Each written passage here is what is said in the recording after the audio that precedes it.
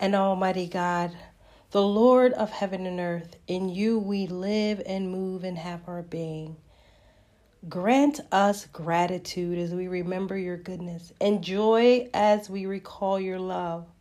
Enable us to lift up our hearts in humble prayer and fervent praise. You are the Lord of heaven and earth. You are the one who does good to all people. You make the sun rise on the good and the evil, and send rain on the just and the unjust.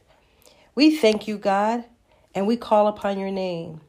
And we thank you that you send blessings our way from heaven, giving us fruitful season and satisfying us with food and gladness. We thank you, God, for your love, that you fill our cup till it overflows, and in the abundance of your countless gifts, you give us grace to live our lives so that others can see you. May both our hearts and our mouths be continually filled with your praise, giving thanks to you for everything that you have done.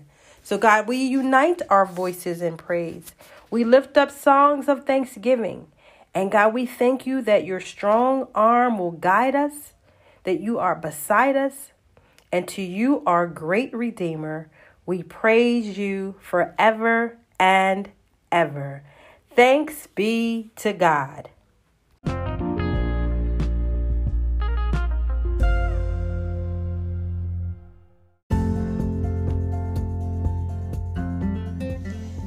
And now we will have a short testimony from a worshiper's heart listener.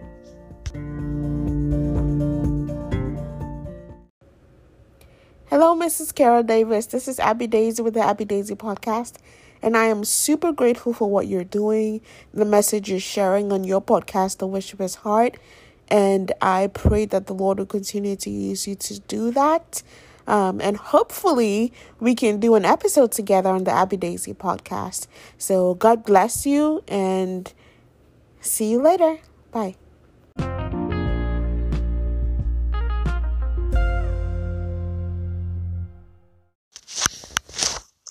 Okay, worshipers, let's go. We're going to talk about the zeal of God.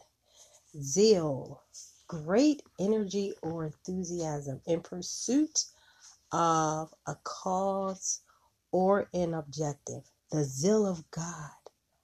The zeal of God is the divine arm and divine urgency of the infinite God. It is the compassionate commitment of God to his people. The zeal of God motivates and should make us concerned about the things of God. Just as God is sensitive or zealous for those who are homeless, in poverty, or saddened by life situations, we, as his children and believers, should feel the same for those people.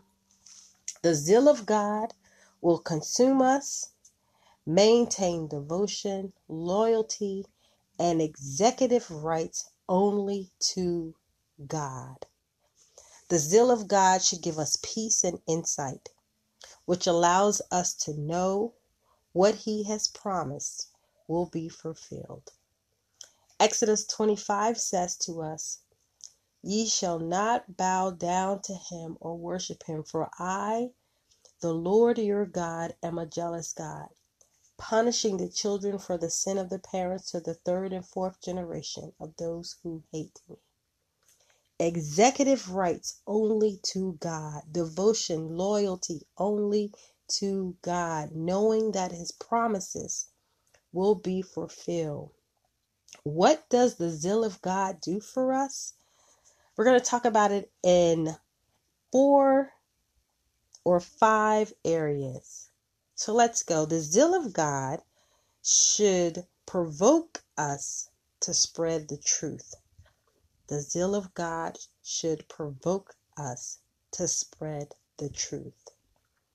When we think about or reflect on the moment when we first received Christ, it was a moment many of us recall faithfully.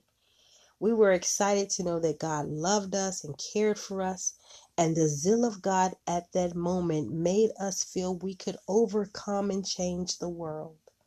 The shared word, the truth of God, with everyone we came in contact with, was what we shared out of our mouths, in our excitement, in our energy, in our enthusiasm, in the pursuit of a cause to bring someone else to Christ. We were past being zealous. We were dedicated to making disciples of all men and women of all nations. Just as Matthew 28:19-20 tells us, therefore go and make disciples of all nations, baptizing them in the name of the Father and of the Son and of the Holy Spirit, and teaching them to obey everything I have commanded you. And surely I am with you always to the very end of the age. The zeal of God should provoke us to spread the truth.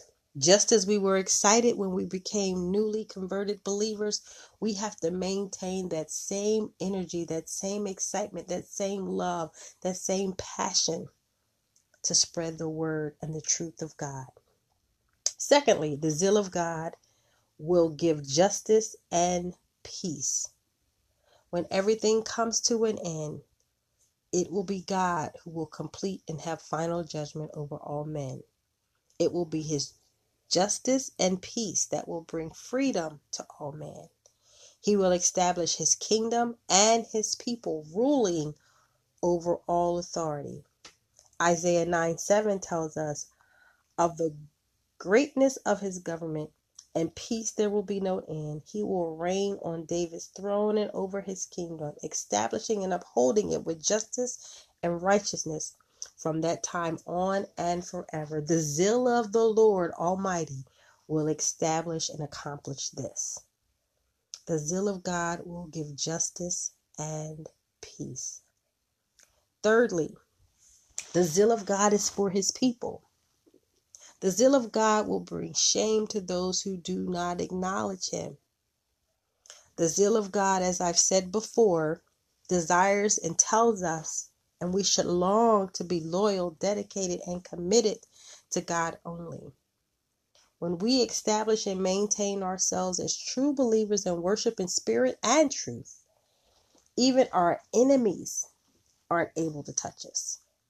And he will bring comfort and confidence to us in the presence of our enemy. Just as it tells us in Psalms 23:5, he prepares a table before me in the presence of my enemy. The zeal of God is compassionate and passionate. God yearns for us, so we should learn to yearn for him. We should long for our Father to be pleased with our work and with the things we put our hands to. We shouldn't be pleased with just secondary standards. We should be learning to be people of excellence who do and complete excellent work that aligns with God.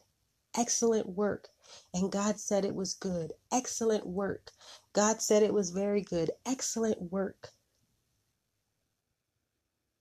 Colossians 3:23 tells us, whatever you do, work at it with all your heart as working for the Lord, not for human masters. We have to learn to commit everything we do unto God, to please him. Just as he yearns for us, we have to learn to yearn for him. The zeal of God will consume us. The zeal of God will consume us with a burning fire. It's a discipline also. Just as God, an earthly father, disciplines us, our heavenly Father does the same when we're out of place. Look at John 2. We're just going to actually break it down a little bit, and we're going to look at verses 1-17. I'm not going to read it in its entirety. I encourage you to go back and do that, but I'm going to give you a little snippet of what it says. When it was almost time for the Jewish Passover, Jesus went up to Jerusalem. In the temple courts, he found people selling cattle, sheep and doves, and others sitting at tables exchanging money. So he made a whip out of cords and drove all out of the temple courts, both sheep and cattle. He scattered the coins of the money changers and overturned their tables. To those who sold doves, he said, "Get these out of here. Stop turning my father's house into a market." His disciples remembered that it was written, "Zeal for your house will consume you." Discipline happens. The zeal of God will consume us when we're out of place. What is our response to the zeal of God? We should invite and demand and have executive loyalty to God only. The zeal of God makes us better. The zeal of God gives us peace. The zeal of God is encouragement to endure, and it should make us and give us intense desire for Him alone. So the zeal of God, it's great energy and enthusiasm in the pursuit of a cause, of an objective. Just as God pursues us, we should be pursuing Him. Just as God pursues us, we should learn to be pursuing others for God to make disciples. Just as God is compassionate and passionate towards us, we have to learn to have that same passion and compassion for others. And we also have to learn that the zeal of God will consume us when we're out of order.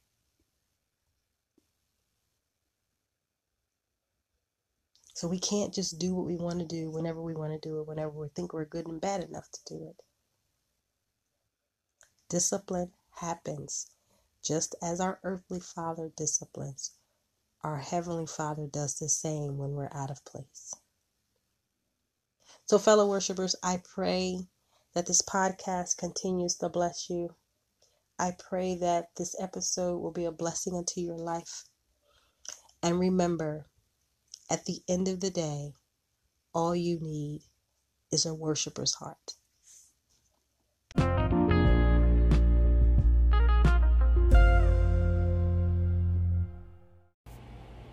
And I leave you with this benediction. May the love of the Father enfold us, the wisdom of the Son enlighten us, the fire of the Spirit kindle us, and may the blessings of the Lord God come down upon us and remain with us always. Amen.